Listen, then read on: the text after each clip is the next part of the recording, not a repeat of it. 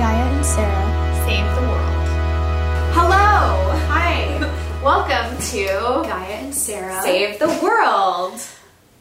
On today's episode, we are talking about one of our favorite fucking subjects. self-sabotage. It's not what a lot of people think that it is, and we're gonna go into what it looks like so you can realize that you fucking do it too. Don't worry, we're experts. We're basically we're like doctors of self-sabotage. Yeah, I have a PhD in fucking myself up. Yep. And I think a lot of people do too, but they're so unconscious to it. So we're going to tell you how you fuck up your whole life too. Yeah, and hopefully give some ways to work on it to slowly turn it around. Unfuck your life! Yeah. Okay. Which, that's episode 11. Wow, we got the number right. Yeah. Before we get into it, subscribe to our YouTube channel. Please, we're almost at 1,000 subscribers. We're so close. So even if you're listening to this on Spotify or something right now, just leave. Just leave and go to YouTube. Subscribe to us on YouTube, then you can go back to Spotify. That's fine. Whatever works for you, but we appreciate it. Thank you. Thank you. Thanks. So we are citing, as always, Psychology Today. They're our best friend. Yes, so we'll link the article, but this is just a basic definition of what self-sabotage is. So, behavior is said to be self-sabotaging when it creates problems in daily life and interferes with long-standing goals. Among the most common self-sabotaging behaviors are procrastination, self-medication with drugs or alcohol, comfort eating, and forms of self-injury such as cutting. People aren't always aware that they are sabotaging themselves, so that's a huge important part, is that a lot of times we're not aware we're doing it. I think that's the most important part that we're going to talk about. Yeah. We're going to jump into what self-sabotage really is, because I think that a lot of people, when they hear the phrase term, is it phrase or term? Why am I like this? Term? Term would be like one word, and a phrase would be like a sentence or a part sentence. The term. Self-sabotage. I think they think of like the most extreme situations, like I'm supposed to go to this meeting today, but instead I just drove my car to Florida and went to the beach, which is self-sabotage. But I think that that's where they think it starts and ends. Yeah. Whereas there's so many more layers to what self-sabotage is. It's like little justifications in your mind that feel completely dead on and true, but in reality it's self-sabotage. It's where you make your excuses a reality when really it's just a form of self-sabotage. Yeah. So as an example, when we wrote the outline for this episode, instead of writing the outline, we actually ended up spending like an hour and a half or 2 hours on Google Earth. Yeah. Looking for a city that may or may not be real. Okay, but for some context, it started off with, I was like, okay, I'm going to move back to Southern California, and I need to pick where my house is going to be. As if I'm just going to like buy a house. Right. So we decided to do it the way anyone would do it. We got on Google Earth. And so we started from space. Yeah, we started from space, and I was like, I want to live like southeast of LA. So we literally just zoomed in near a mountain range, and I picked a white dot, and I was like, that's my house. Yeah. Turns out it's a weird cylinder building. And then we kept finding more. Yeah. Like, we keep being drawn towards these mysterious like cement buildings. And then we were like, let's find Tanis. And we did. It's in Egypt. It's ruins. It's kind of not really a city anymore. And then, since we found it on Google Earth, we researched how to go there in real life. Yeah. And tried to find out if we could plan a trip to Tanis, Egypt. Yeah, because obviously that's what we were meant to do instead of making the episode. It was crucial. We were actually supposed to film this the other night, and that's what we did instead. That's self-sabotage. We are self-sabotage. Us. And cut. That's the whole episode. Goodbye. We haven't figured this one out, y'all. We can't help. Well, that's the thing. Another thing is like, another reason why we want to talk about it is we have done this so much. Yeah, and we still will catch ourselves doing it. I did an obstacle course race today for the first time, and it had 13 obstacles, and I completed all of them, but I kid you not, before every single one, I would walk up to it and be like, I can go around this because I'm afraid of electricity. I'm afraid of... I am afraid of electricity. I'm afraid of cold water. I'm afraid of heights. I don't want to meet a stranger. You know, like all these reasons why I cannot do it. And in my head, it truly felt like, yep, that's correct. There's no physically possible way that I could ever do this. And then I did it anyway, which is called mental grit. And it is hard to have it, but I'm trying to get better at it. But that voice in your head reasoning out why you cannot do things is your little self-sabotage fairy that lives in your brain. And the more you've listened to it and the more that you've just like picked the excuse versus powering through it, the more likely you are to be stuck.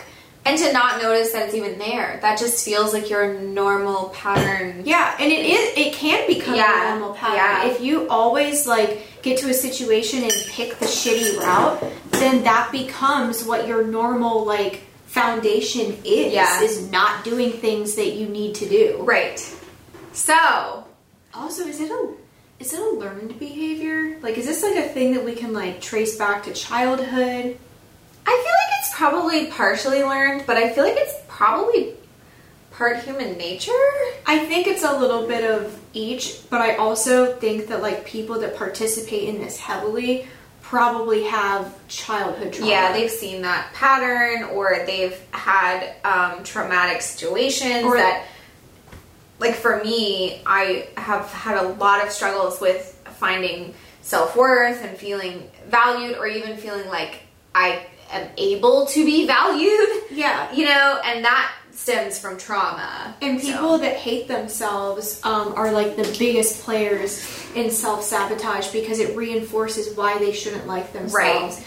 And they just repeat the cycle over and over so that they stay stuck. Yeah. Yeah. And then you're just doing it all the time and you don't even know. Or you might know, and then like sometimes even knowing just makes you want to like double down on it. Yeah, you know? I am a big like doubling down on horrible things person. Well, it's kind of like the whole thing that like they say of like, you know, you really shouldn't do something and it makes you want to do it more. Yeah. What they're not labeling that is what it actually is. That is what self-sabotage is. Like, we'll get into a lot of examples, but one for me is I try to eat healthy most of the time, but if I like slip up a little bit, or if I like bring junk food into my house, I'll be like, might as well just eat it all. Might as well just go all out. I already had one chip. Might as well have 7,000. Might as well eat absolutely everything, and then the next day, because you did that, might as well. Horrible. Oh well, I already fucked it up. I'm a piece of shit. I guess I'll just do it again. Yeah, exactly. Because why not? Because I'm already a piece of shit. I already ruined it. Yeah, I already ruined everything. Like that's what the voice in my head will say. It's a classic self-sabotage behavior. Yeah. And again, like, doing things that you know will harm you and make you feel bad about yourself comes from having low self-worth, low self-esteem, like self-hatred, shame. Yep. Like, that's why you see this, like, with people that are really unbalanced. Right. And you can get better at it. Like, we've gotten a lot better at it, but we still do it. It's hard. Even, like, in sessions with my therapist working on self-sabotaging behavior and trying to trace back why you do it. Like, I think I made this joke the other day, but she's like, why do you think you do that? I'm like, I don't know. I don't want to talk about it. Like, leave me alone. Because that's closing the door. Right. To, like, do the hard work. Yes. Yeah. It's not easy, and you will feel resistance to it. Absolutely. Especially, like, if, again, like we just said, if what's normal for you is repeating these, like, patterns that make you feel shitty about you, as much as you feel terrible about you, you're so comfortable with these cycles that you just do them. Well, and a lot of times you're taking comfort from the cycle. So like binge eating or self-medicating or binging on TV or binging on social media, that's all comforting, numbing behavior. You're numbing yourself and blocking off. That's distraction behavior so that you don't process what's going on in your own head and your life. Right. And when you just use distractions and don't focus, you can't fix anything, which makes your life stay shitty, and then you don't make good decisions. Yeah. Yep. Yeah. So let's get into it. Yes. What self-sabotage really is. So we compiled a list. We have a lot of examples. Yes. Shocking. Go on. Me? Yeah. Okay. Crippling self-doubt. Deciding why something won't work. Like creating excuses for why you shouldn't do something instead of...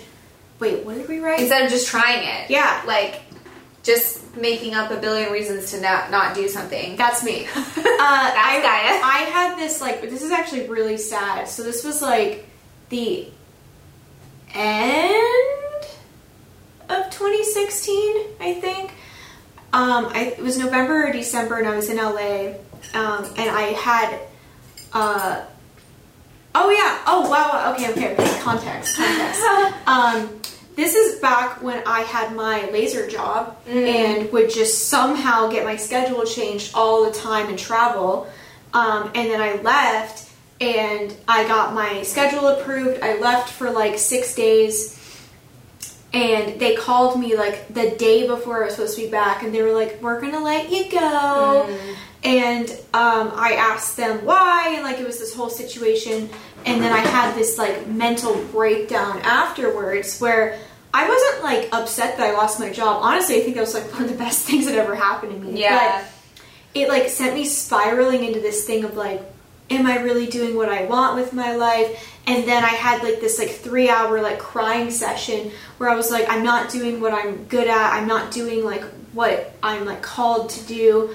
And I remember just listing reasons why I couldn't do what I actually want to do. And the first thing I listed was, I'm too old. Oh my god. So this was 2016. So this was like 3 years ago. So I was 28. Yeah. And I was like, I'm basically 30 and no one can start a career in art. Like, yeah. I was just like going on and I was like, there's no point. I'll never be okay. And then I remember like having conversations and like being told, just start. Just start. Because if you don't, you're going to look back and regret it. And I was like, I can't. It's too late. That excuse. I'm setting myself up to not do what I want. Right. And so I can look back and hate myself. Right. And I did that for the next like year and a half, 2 years after that. Until finally I was just like, these rules that we make about when we can start things, when we can't do things, these excuses that we make to not do things. I was like, it's just bullshit. And then I just stopped. Yeah. But it took years of wanting to like die from it and just crying all the time. You almost have to hit like a rock bottom type scenario I to hate shake that. yourself out of not just this, but like so many behavior patterns, which sucks. I hate that so much about humans, and I really, really do. Like, we seriously are fucking stupid. Why do we have to hit rock bottom and hate our fucking lives to make the decision that we know we should have made the whole fucking time? Yeah, you have to have like a full-on existential breakdown. I hate humanity. It's tough. Yes. So in that, like, part of what we wrote is like where you try to predict what will happen in every possible you like thing. already know in your mind, like, I can't because X, Y, and Z. Like, you already have you're made making up your the mind. excuses, and what does this do? It keeps you frozen in the state that you're in, which by the way isn't very happy. Right. So that you never move or try anything new. That's what self-sabotage is. So like anytime you're having a conversation where someone suggests like, oh, well, you're unhappy about this, why don't you try this, which has a positive benefit? When you feel that feeling coming up in you where you're like about to just spew out, I can't because, yeah, but it probably won't, or it might feel because, like, stuff like that, you are self-sabotaging yourself. Yes. You are resisting help and a new path that would probably at least help alleviate your state that you're in. Yeah, absolutely.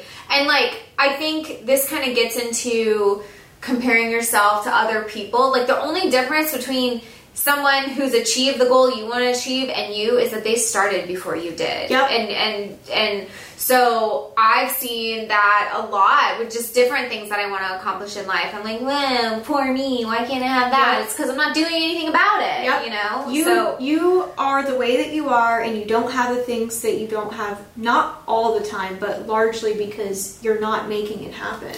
Yeah, of course there's outside circumstances and all that other stuff. Yeah, you know, but we don't all start in the same place. So it's totally easier for some people to achieve what you can't. So I don't want to say like people with privilege just started before you. That's not true. But you know, a lot of the time, like on an even playing field, that doesn't exist in real life. But you get what we're trying to say. Yeah. So the next one is the obvious examples: infidelity before marrying someone you truly love. So like you met someone, they're fucking great for you. You recognize that you could have a really happy life with them, so then you just feel this weird impulse within you that like is almost like intoxicating, like a drug that goes off, where you just go out and cheat on them. Yeah. And that could come from not feeling like you deserve what you have, or feeling ashamed because you have an underlying belief that you don't deserve to be happy. You know, it could be that you think you're not good enough for this person, so you're just gonna fuck it up instead. So you prove that you're not good enough by doing it. Like that's part of what that is. And again, like a lot of this is unconscious. Like a lot of times when people do these things, it's not that they have a narrative in their head going of, I don't deserve you, so I'm going to fuck this person. A lot of times that's completely unconscious, and it can just be like, I suddenly am going to like cheat on this person. Right, like all of a sudden like this person's attractive to me, and you know, you just make a decision that later looking back on it, you can understand why you made that decision. Mm-hmm. It can even be like an obsession. Like people get these weird, like when commitment comes into place, they like form like really bizarre obsessions with other people that doesn't ever last, because it's literally just a distraction, and so that you will self-sabotage your relationship. Right. Yeah. Okay, so, or you could mess something up that you really want, like you could start slacking off at work even though you finally landed the job that you have. You know, this is like a problem where humans are like constantly dissatisfied. So like you want something, and then you finally get it, and you just are like, what was the point? And you just like mess it up. Or you get a promotion, and then your job performance goes down dramatically immediately. You know, that could be because you worked so hard to get this promotion, and you weren't practicing like self-care during that, and then you burned yourself out, so you aren't able to maintain the same job performance after getting the promotion. Like there's all this stuff that factors into it. And not practicing self-care is a form of self-sabotage. Absolutely. Absolutely. So there's like layers to it. Yeah. Oh, here's a good one. Reinforcing a fear by creating a self-fulfilling prophecy. So something you're afraid of, just making it real. For fun. But the thing is, it's unconscious almost all the time, because I think when a lot of people hear this of like, why would I make my greatest fear happen? It's not on a conscious level. Right. It takes the form of something else. So like, say you are afraid that someone that you're dating will leave you. Yep. What will then happen if you participate in self-sabotage may not be that you are consciously thinking like, oh my God, please don't leave me, I'm going to make that happen. Yeah. But what will happen is something will get activated in you where you start hyper focusing on micro flaws of theirs and picking an argument over every single thing that they do that bothers you. Like you're really fucking reaching. Yep. And everything about them suddenly starts pissing you off and suddenly starts becoming really unattractive. And you suddenly start thinking like, I don't really like you. Wow, I can't believe I thought I liked you. And your interest starts going away. You start acting really shitty to them. And then you know what happens as a result?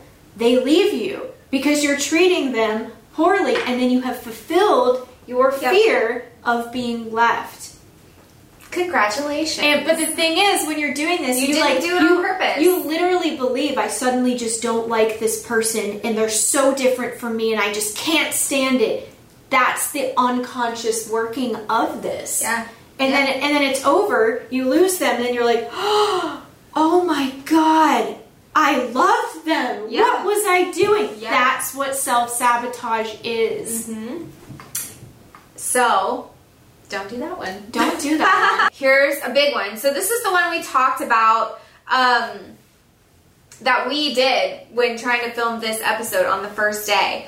Procrastinating with your plans or goals repeatedly so that you don't meet them. And then, so we did that with the episode. We just put it off. Procrastination. And then like a sub piece of that is you will always put your goals off so that you never meet them, which reinforces your limiting belief that you can't achieve your goals. And it makes you hate yourself more. Right. See how it's a constant cycle, right, so that you never change your feelings about yourself or your life? And then never changing it and being stuck tells you that you're stuck. And so you just, again, it's just this vicious cycle.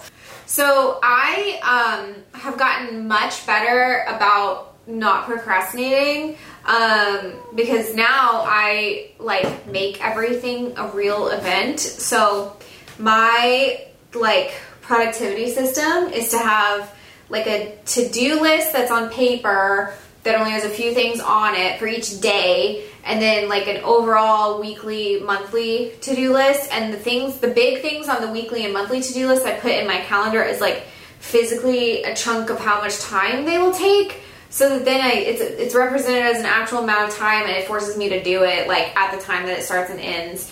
So that has helped me not procrastinate because I just made everything like a rule almost. Mm-hmm. But I had to take it to kind of that extreme because like in college, I would procrastinate so hard that I wouldn't even stay up late the night before to do homework. I would like wake up at 4 a.m. the day shit was due and then do it. That doesn't even make sense. I feel like this is like where like some people say like I do really well under stress. I work under pressure. I think that actually is like a very like glamorized way of saying like I self-sabotage by like pushing myself to the last second to like mental insanity. I would set alarms to wake up at 3 and 4 a.m. I'm not even exaggerating. To write a paper. And I went to school for English. Sometimes my papers were so long and involved, like there was so much work, and I would just put it off to like literally physically the last possible second, like until it was either I'm just not going to do it at all, or I have to do it right now, or else it just won't be done. But what was your like justification to yourself, like all the time that you had before that you could have been doing it and why you weren't? I would just constantly find other things that I would rather be doing instead. Mm-hmm. Like I'd rather be hanging out with my friends, or I'd rather be working out. During college, this is probably a whole different episode, but I used to go to like cycling in the morning, and then I would go to yoga in the middle of the day, and sometimes I would do CrossFit and cycling and yoga. Like I would just... Oh my god! Yeah. Well, I didn't realize that you were doing it that much then. Yeah, I was working out a lot because I was very stressed. But yeah, like I would find any possible activity. Mm-hmm. And I also had, like, this is kind of what we talked about before, like, you're not always on an equal playing field to everyone. Like, I worked full-time. I worked 42 hours a week plus school. So I actually had very limited time to do my homework in, and it was a choice most of the time between a social life or doing my homework, and I would choose a social life. I mean, I was 23. Yeah.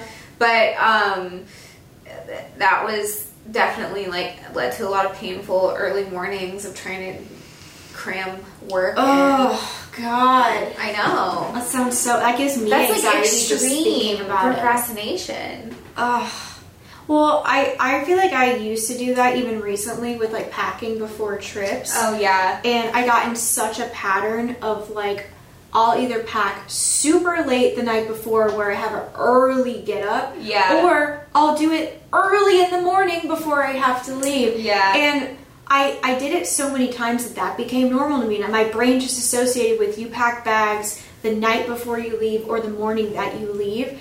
And then eventually I was just like, no. A lot of people don't do it this way.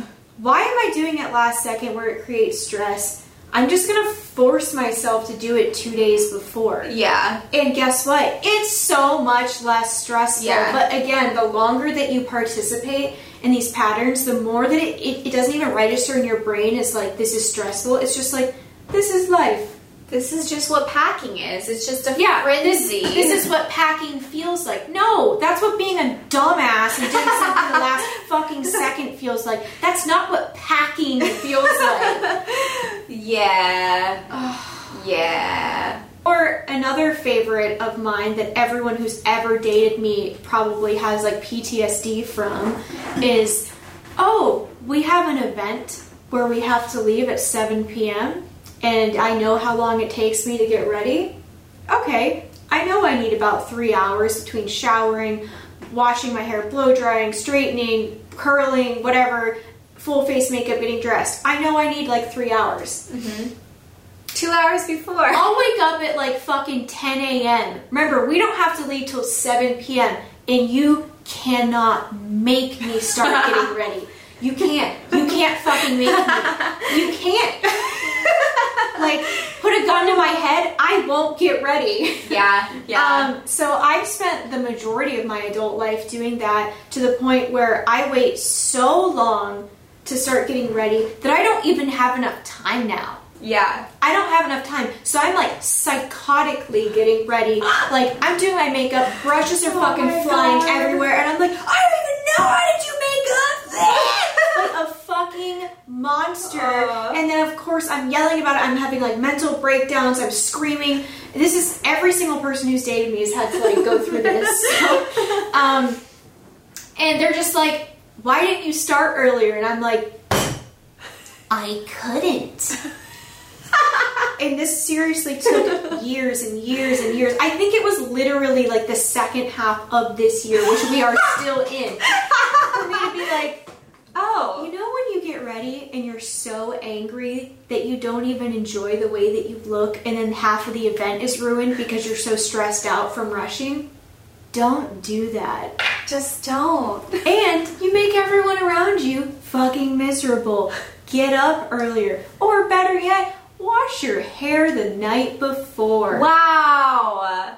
Yeah, procrastination. If y'all want productivity tips, I love talking about productivity. That's what I think is another root problem associated with self-sabotage is not having structure and organization in your life. Yeah. Because I've noticed every single person, for the most part, that suffers from this the most, refuses schedules, structure, planning ahead, and then they're like, God, everything's a mess! Everything's a mess because you have no organization. I put everything in my calendar. It's like, wake up, and it's a little sun emoji, and it has like a bulleted routine. Oh my God. That I have to do every morning, and then like my exercises in there, and then not just like being at work, what hours, it's like I put a car emoji and I put like when I have to leave for work, and it's a whole block of when I'm in the car and when I arrive at work, like every tiny, I'm like a computer running a program. It helps because I know that I will just be like, oh, I have to go to work at whatever time. Yeah, I'll just leave late and hopefully just magically get there on time. Oh my God. I'll just plug it up. So. Yeah, and then you start off your day being stressed. Yeah, exactly. So I just let it be pre-decided. I let current shitty me take care of future me, and then future me is amazing. And everyone's like, wow, how do you get so much stuff done? And I'm like, it's all like a hack. Like I'm just hacking my life. Basically. Yeah. I feel like a lot of people need to hack their lives. Yes. So Yeah. I just thought of another example. Great. That it's not about me though. Oh. Okay, so a really long time ago, I dated someone who had a gluten allergy. Oh, And they knew that they did. And the way that they self-sabotage was knowing that if they eat gluten, they will pass the fuck out. But then doing it and ruining our night. Every date night. just for the gluten. Like, I'm talking, we have planned this like 2 weeks in advance. We are getting dressed up. He's finally taking me on a date like a fucking actual person. And what does he do literally 20 minutes before he's supposed to leave? Eat bread. I'm not fucking kidding. And literally, and here's the extent to how fucking stupid our conversations were. Me being like, please don't eat it. Please don't eat that. If you eat that, you are going to pass out. We aren't going to leave, and then we're not going to have sex for the 5 millionth time, and I'm literally going to cut my head off and leave you. And you know what he would do? He'd be like, it's just a little bit, I'll be fine. Even though this had happened, I'm not kidding, like 300 times already. And so he'd eat it, and he'd literally pass out on the couch. Date never happened. I'm surprised I didn't light the fucking house on fire. Self-sabotage. Self-sabotage. Yeah, and then be like, why are we always fighting? Because you eat bread. Stop eating bread. Please. Always creating a long list of excuses for why you can't, why it won't work. That kind of goes up to our example above of like where you, what is it, catastrophize? Yeah. Is that how you say that? Catastrophize? Thighs? It's catastrophize, right? Yeah. It's catastrophe. Yeah. Where you catastrophize every possible... Just do an exercise right now. Like, think about all the excuses you give yourself all the time. Actually, let's do that. Let's do a live one of like something that's really hard for us and what our brain automatically goes to. I work for a big international fitness brand, and I am at a gym for 8+ hours a day, sometimes 7 days a week. And I will still tell myself I can't work out because I literally will spend some days like 10 hours at work because I love my job and I'm addicted to working. And I will be like, no, I have this important phone call. I can't take this class.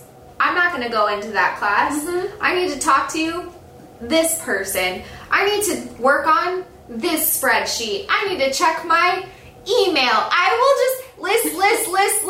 Like, there's no way I could possibly take 60 minutes to work out. No. There's no way. And you couldn't possibly do those things at a different time than right then. Exactly. And I love working out. And I will still be like, nope. There's no way. Yep. There's no way I can work out. And then I will walk into the gym like, like, no. And then I'm always glad I did it. But like every time, this is just what my brain, like this is what I was born with, I think. My brain is just like, no. Nah, not today. Not tomorrow. Never. I really don't think you should. Working out is actually hard, ma'am. So don't. Ma'am. Don't even try. It actually sucks. You're gonna sweat. If you don't check this email at this 1 second, you cannot do this an hour later. I mean, there's no other time. Yeah. And that happens to me all the time, which I think is partially why I love my job, because it's a whole bunch of people coming together to defeat that shit. You know what? All those things that your brain makes those excuses for why you shouldn't start or why you shouldn't do, gather all those things that it's telling you not to start and do. Those are the missing pieces that will probably make you happy in your life. Now process that. We'll wait.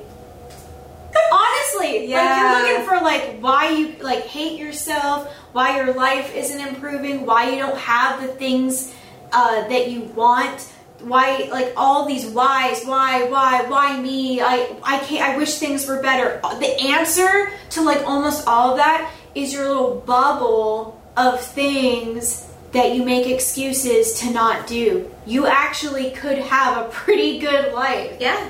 Yeah. That's what it is. And how sad is that now, looking at that and being like, I make myself miserable. We do make ourselves miserable. I feel like you have to like be at a point where you want to get better though, because a lot of times people like, I swear to God, I feel like people like get off on just repeating like sentences about their problems and doing nothing about it. I hate that I do this. I'm so irritated about this situation I'm willingly choosing to be in. But like when you get to a point where you're like, I want to do something about it, like these types of like books, like materials, right? Then you're like more open to it. But I think it depends on what phase you're in. Like if you're still stuck in phase 1 where you're literally just complaining about all the things you don't do, don't have. And again, we have horrible systemic problems in this country and across the world. And so there are people who are at a huge disadvantage. Absolutely. But a lot of times there's something you can do. Even if it's a small step, there's usually something you can do. Yeah. So obviously we're coming from a place of having the privilege to be able to make those kinds of choices, but a lot of people listening probably are privileged enough to be able to make those choices too. Yeah. Yeah. We have next on the list, ruining something before someone or something else that would surprise you, so you can stay in control of the situation. Yeah. Oh boy, so I guess this is my gnarly story. Yeah. Oh god. So it's 2019, so like 6+ years ago, so quite a while ago. This is probably like the biggest form of like self-sabotage, at least on like a extreme level, I've ever participated in. Not knowing, obviously, that this is self-sabotage. I literally just thought like, oh, this is what I feel like doing, and whatever. I meet someone that wasn't any of those things. Like, he like genuinely really cared about me and wanted to like create a life with me and had common goals, or at least flexible common goals that like we could build on. He's very understanding about like, mental health things, very understanding of like my past with trauma. Like, I told him like everything, and I think I told him to like scare him off. Self-sabotage. Oh, you're great, let me push you the fuck away. But it didn't scare him off. Like, he just got it. Yeah. He was like willing to just be, I guess, okay with it. And because now with clarity I know why, but because no one had ever treated me that way, my reaction to it was to not be attracted to him. Okay. You're ruining the story. Because of like how easy things were. Because of the security he immediately gave me. Because he was so nice to me. Yeah. It was like, because that was so foreign to me. Because it was so foreign to me, I kept having these like really strong impulses that would come over me where like I wanted to push him away. I wanted to hurt his feelings. Mm-hmm. I wanted to make him jealous. Like, all of these things. And here's the best part. Like, before that, I was like, could never find someone that wanted the same level of commitment as me. He did. And because he did, I refused to actually officially date him. Yeah. And I basically like just pushed him away and treated him really poorly and treated him the way that everyone else treated me, because that's what you do when you're all fucked up from trauma, and essentially like ruined that. Yeah. And it took me many years to even realize why I did that. And it took me going back to therapy to even figure it out, because for years it was like the biggest mystery of my life of like, why did I do that to someone that I had a great connection with, that wanted a life with me, that I was really compatible with? Yeah. And I would just be like, I don't know, I guess there was just something missing. That was the thing I used to say, is there was just something missing. No, it's self-sabotaging. Yeah. It's having a broken attachment system. It's what happens of years of being abused by other people. You don't know how to exist in an environment that isn't abusive. Yep.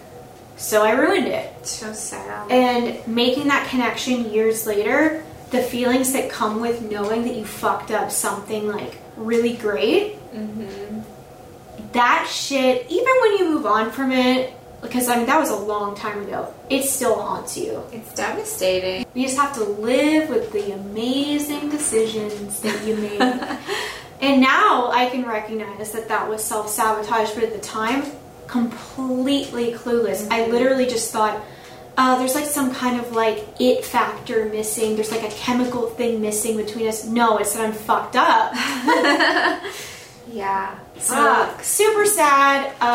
And people do this in relationships all the time. You're actually more likely to self-sabotage your relationship if it's with someone that you really care about. It's true. It's like what we talked about in romanticism, that functional relationships can feel too boring and unromantic. Avoiding doing something that would help you. So this is like what I just said about avoiding working out, even though I usually talk myself into it, but sometimes I don't. Avoiding eating right, avoiding hygiene, basic hygiene practices. I've definitely been in like depression where I'm like, I don't want to get out of bed, I don't want to take a shower, like I just want to lie in this bed forever until I die. Which makes you then feel worse. Right, exactly. It could be avoiding meditation, going on a walk, or getting yourself on a sleep schedule that actually helps you feel good every day. Yes, yeah. So just avoiding literally anything. It's different for everybody. Anything that would help you feel better. Avoiding getting help is a huge one. Like watching like people. We've been in this position too. Like especially us. Like, why did we wait so long to get into serious therapy? Right. We knew that what we were experiencing wasn't healthy. I talked about this on my Instagram a little bit, but I put off therapy for 10 years. I was very lucky that when I was, I think 17, my parents actually spent a lot of their money on helping me have one-on-one therapy. They helped me see psychiatrists. They helped me go to group therapy. And I knew it was so, so helpful, but then it was a huge financial burden for them. And shortly after I turned 18 and was moving out and stuff, they told me they wouldn't be able to keep affording it.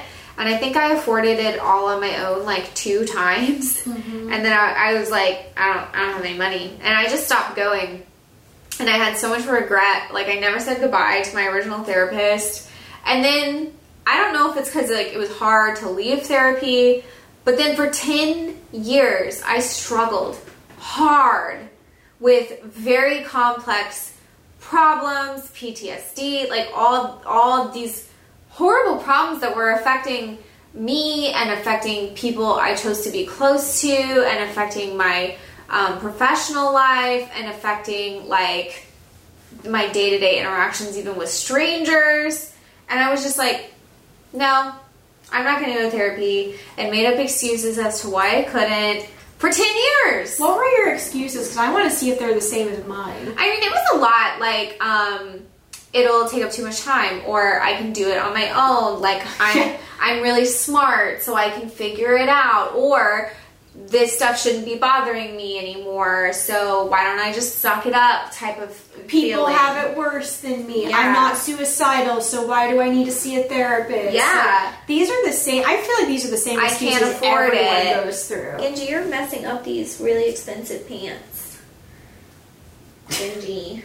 Okay, so for me, my excuses for not going to therapy was I would always like think of like scenarios of people that I thought had experienced worse things than me, who like weren't in therapy, and I'd be like, so there's no way I need to go. Oh yeah. Or like I would just like think about the bad things that I know I've experienced, but like almost view them in like a weird cinematic way of like, that's just what's made me unique. That's what's just made me the way that I am. Almost like a weird way of like glamorizing your fucked up life. I would diminish what I went through too and make it like not that bad in my head, even though it was pretty bad. And that's part of what being traumatized is. Yeah. And I think that was like a survival mechanism, because if you fully accept how bad things are, you just like collapse. Most traumatized people reject their trauma and literally don't think that the things that they've been through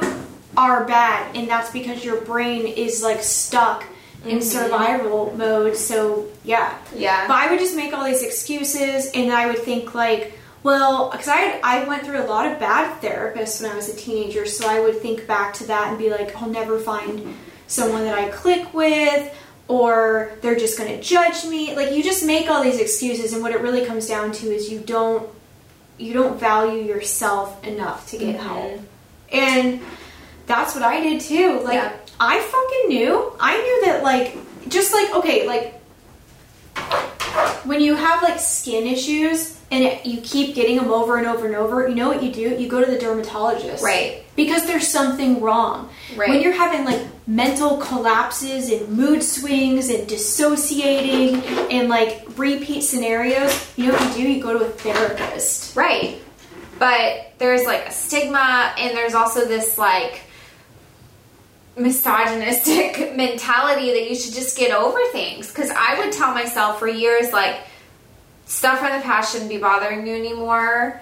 You should be over it by now. And then because of that line of thinking, I would kind of think like it's not related. Like the problems I was having, I was just like, surely it's not related. Like it can't be related. It's just like, this is just how I am. Yeah. This is just how my brain is. That's part of like toxic masculinity too. Yes. Is that's just the way that I am. This is just who I am. This is just the way that I react. Right. This super like dumb, reductive thinking. And it's not just for men. These are things that like bleed over into us too, because that's also how we see people responding to their problems. Right. Yeah. And we also have movies that like glamorize being like, you know, an angry mess, or like the tragic girl who's always sad. Right. Like we have like all of these things that like make you want to be fucked up and not be better. Yep. Which all just aids in justifying self-sabotaging behavior. Yep.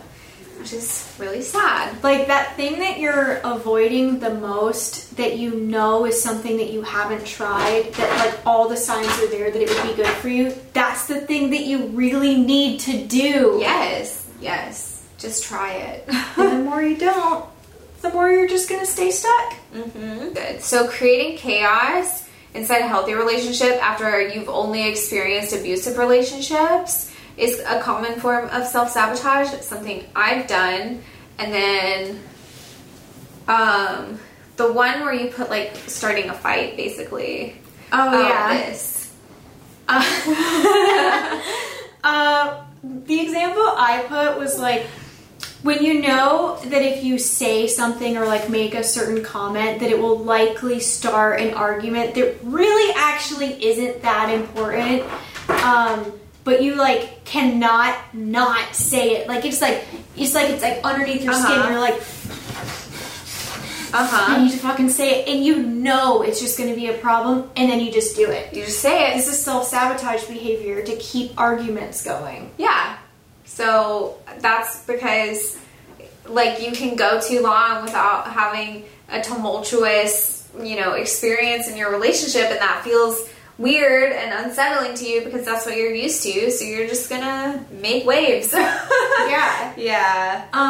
One of the things that my therapist has told me about, like, if you are someone that participates in self-sabotage behavior, like, we'll get to the attachment stuff later, but if you're someone who does that, this stuff is going to come out more in relationships with someone that you actually really care about. Right. Like, because that's when you, like, go into, like, freak out panic mode inside, and you try to fulfill that prophecy of being left or not being good enough by acting out. So like if you find yourself in a relationship with someone who's treating you way better than someone else you've been with, and you just keep realizing like, oh my god, I keep making these really poor decisions, I keep doing these really dumb things, I keep sabotaging my relationship, that's because you're most threatened by having a healthy relationship, because you actually care about this person a lot. Right. Which is fucked. It's fucked. Like, oh, you genuinely love this person a lot, and your brain's like, fuck it up.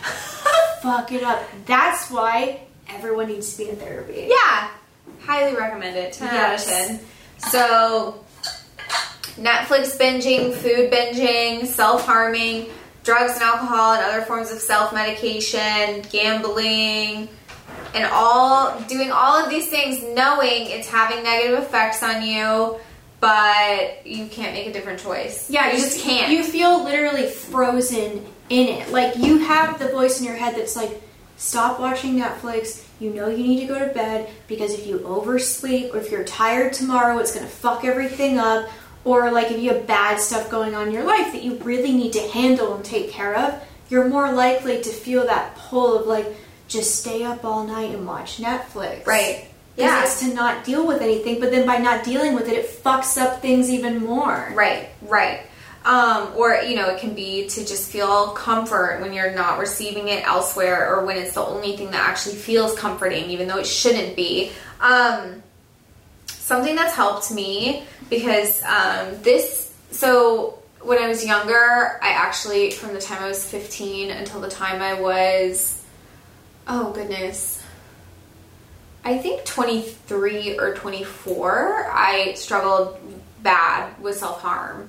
And then I was working with a therapist on that when I was young, when I was a teenager. And then, like I said, I had to stop going to therapy. So I actually read a bunch of books and wrote a bunch of research papers on it during college, which was kind of a way for me to get through it and understand that behavior more. Haven't really struggled with that at all. But I've experienced a lot of grief this year, and it kind of led me to engage in a new way of self-harming, which has just been like binge eating. And I previously have never had any real struggle with any kind of disordered eating. So I've been working on this a lot this year, and it's weird and hard, and I'm still trying to understand it. But a lot of what I've come to understand is that whenever I have had like a binge eating period, it's because I needed that. And so I'm working on like not being mean to myself, and being in that self-sabotage cycle of like hating myself, creating more grief, creating more of a need to binge, and then doing it again.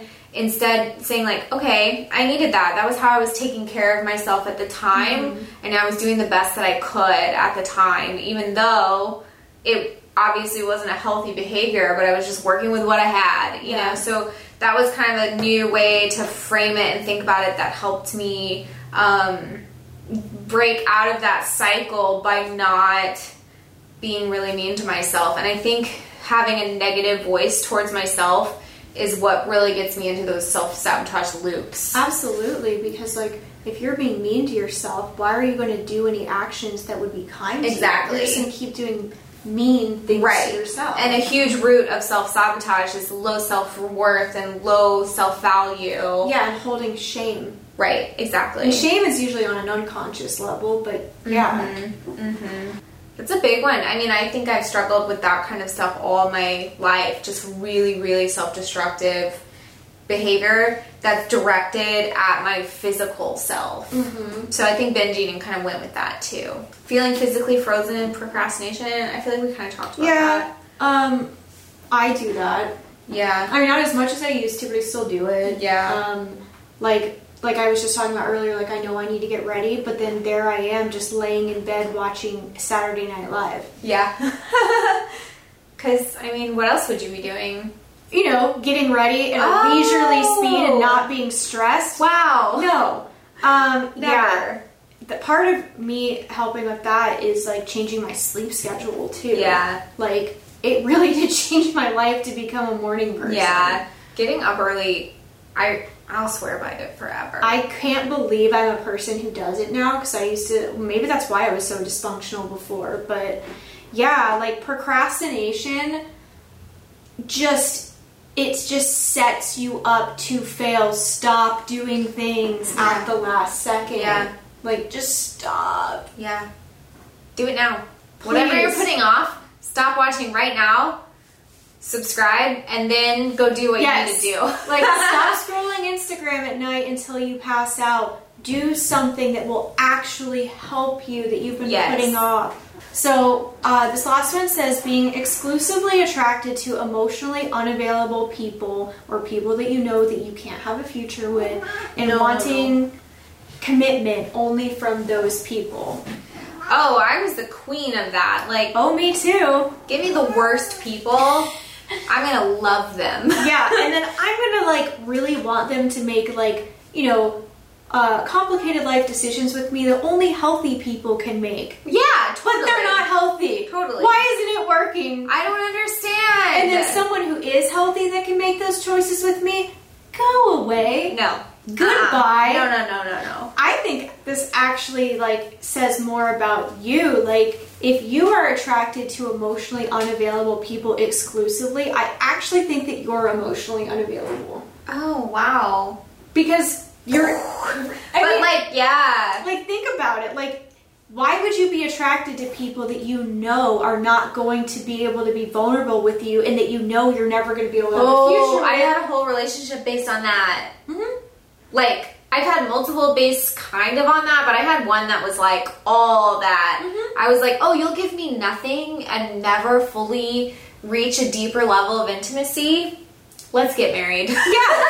Not really, but I was like, I'm all in. Yeah, that's what that is. That's actually a sign that you're emotionally unavailable, which I don't even think people like think about. They're just like, I'm attracted to bad boys. No, you've got some inner work to do because you're probably not really actually ready to commit. Yeah. That's been me. I mean, like, look at the example I gave earlier about the guy from my past, like, a long time ago.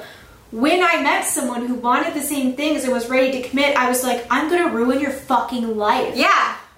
What? So what does that tell me? I actually probably have problems with commitment and being emotionally available. Yeah, fuck.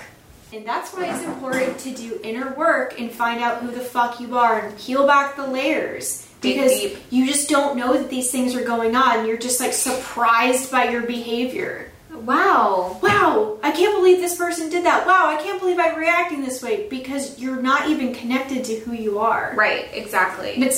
Life is not actually very surprising when you have self-awareness. You aren't continually shocked by the things that happen with the people around you, and you're not continually shocked by your reactions when you actually peel back the layers and know yourself. Yeah. But when you don't, everything's chaotic, everything's a surprise all the time. Yep. So, a lot of what we're talking about is really rooted, and it's just basically we're describing what disorganized or fearful avoidant attachment is. Which happens to be our attachment styles. Mine. So I think it's overdue for us to do a full episode about attachment styles, because I can honestly say that learning my attachment style was the door that I needed opened to being able to have a healthy relationship. Yeah, because if you don't know what your attachment style is, you continue going through relationships not understanding why patterns keep happening. Yeah. You likely have a broken attachment system. And it helps you kind of identify the types of people and the types of attachment styles that you've had relationships with, which was also huge for me, because I was like, oh, I understand why I was attracted to this emotionally unavailable person, and why being with that person made me feel this way, why it made me respond this way, or why it even made me have responses that I felt were totally out of character for who I am as a person. It's literally like those like missing puzzle pieces to figure out who you are, why you do the things that you do, and also identify red flags in other people. Yes. So that you can stop making the same mistakes and stop dating the same people. Yeah. And it's actually not just about your romantic relationships. No. It's actually about the type of attachment that was established from your parents. So it was modeled by your parents, and it was also how your parents interacted with you. And I think it's really valuable for everyone to know this. Absolutely. So we'll put a link in our notes on the show for where you can take this test. Follow the link, and I think, isn't the test like $7 it's or $6 or $7. And I know everyone's like, I don't want to pay for a test. This is like an official psychologist test. Yeah. And if you ever think that you might start therapy and you have issues with relationships, your therapist will likely ask you to take the test to find out what your attachment style is. So go ahead and do it. We'll link it in the notes, and that way when you go into our adult attachment theory episode, you already know where you fall, so that you'll know which area applies to you more when we talk about it. And there's probably like less official free versions of the test too, so if we can find another link, we'll put a free version there too. I can say I've taken it twice. I took it when I first started therapy and in my like adult life, and then I took it again after about a year. And while my attachment style stayed the same, my healthy traits versus unhealthy traits shifted. So initially I had a bunch of like unhealthy traits and more moved into the healthy column through the work I was doing in therapy and through actively trying to have a more secure attachment style. So the healthy attachment style, the healthy attachment style is called secure attachment, which means you feel secure when you are attached to people. Yes. But fearful, avoidant, disorganized means you feel real fucked up when you're with people. Yeah, like all sorts of weird shit comes to the surface and you start doing really bizarre things. Yeah. And especially the more you care about the person. Yeah, so super helpful. So we'll put a link there and we will do an episode about that. Yes. Maybe our next episode. God, I hope so. We've been talking about it for like a century. I know. So, that's self-sabotage. Yes. Something that we could talk so much about. Yes. Something we have both experienced the cycle of and still experience it. I think it's normal to experience it, but when you're in a really, really deep like level of it, then it's important to do that self-reflecting work to get to a point where you can start to break those cycles. And there's other small things you can do to build up that mental kind of grit, that toughness that we talked about, like taking a cold shower or I always feel like I don't want to wash my face at night. Like, even if I'm not wearing makeup, we all feel that way. I don't want to do it. The excuses start rolling up. Just this one time will be fine. If I go to bed now, I won't break it. Like, the excuses just start rolling. Yeah, so making sure that when you have all those excuses going, but it's about something small, like washing your face, that realistically takes 3 minutes, just do it. Just do it. Just practice making your body move and just doing it. Yes, because I used to do that all the time. I'd put it off, I wouldn't do it. And now I started with something small like that, forcing myself to go through it and break that pattern. And then once I got good at it, I went up to the next thing and the next thing. And that's how you stop breaking self-sabotage and taking care of yourself. Like taking my supplements every day. I used to be a person that couldn't actually take a supplement every single day, even though I knew it would make me feel better. That's when you know you're like really deep on the spectrum of like, everything is a fucking mess in my life. Yeah. When you can't do one thing to help yourself. Yeah. But when you start with the small things, you can build to the bigger things. And that's why I read this thing that says, make one small promise to yourself every day. And keep it. It can literally just be, I'm going to wash my face in the morning and at night. Keep it. And when you start checking those off, it does build up strength within you, and then you can tackle bigger things that you self-sabotage. And treat the promises you make to yourself the same as you would treat a promise you make to your closest, most valued friend. Yeah. Like, take that shit seriously because you, like I said, you're number one. Like, take care of yourself. You deserve it. There's a lot of good books. I've read a lot about this kind of topic. So that How to Be Miserable. Another one is kind of a more practical one, The 5-Second Rule by Mel Robbins. Her book is mainly about like stopping hitting snooze in the morning, but she started being able to get up early by literally going 5, 4, 3, 2, 1 and jumping out of bed. Oh my god! But it works. Whatever you gotta do. At 1, it's non-negotiable. I'm gonna get out of bed. You know, another amazing one is called The War of Art, which is all about how resistance is our enemy, and we're all fighting resistance all the time. Dead on. Which again is that voice in our head telling us why we can't do things or why it's going to be fine if we don't wash our face. It's not. So that book is good. It's short. If you listen to the audiobook, I recommend that because it's just like gets you kind of amped up. I actually at a work conference recently saw a keynote from a guy named Jesse Itzler, and he talked about how you approach everything in your life is who you are. So he was That is so true. Yes. Like that really says so much about you. If you put off everything, if you procrastinate, if you like refuse to like evolve and help yourself, and that's who you are. Right. So this example he gave that spoke to me was, I feel like I've said this before maybe on the show. I don't know. But he said he was gardening and he like left the hose on the ground and started walking away from it. And in his mind, he's like, it's just a hose. I'll get it tomorrow. And then he was like, no, it's not just a hose. It's who I am as a person. Yeah, because I need to turn around and put it up. I feel like your actions define you. I They really do believe they that. do. And the good news is, the more you hack those actions, like I was talking about, the more you can define yourself into who you want to be. Yeah, like, in even the small things. Like, I just said, like, I couldn't take supplements.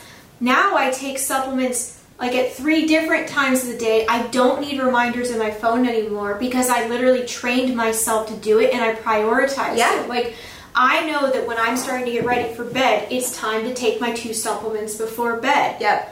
And before, it would be like, I would know, if I take this before I go to sleep, it'll help me sleep better and wake up feeling better. And then I would just be like, I'll just start next week.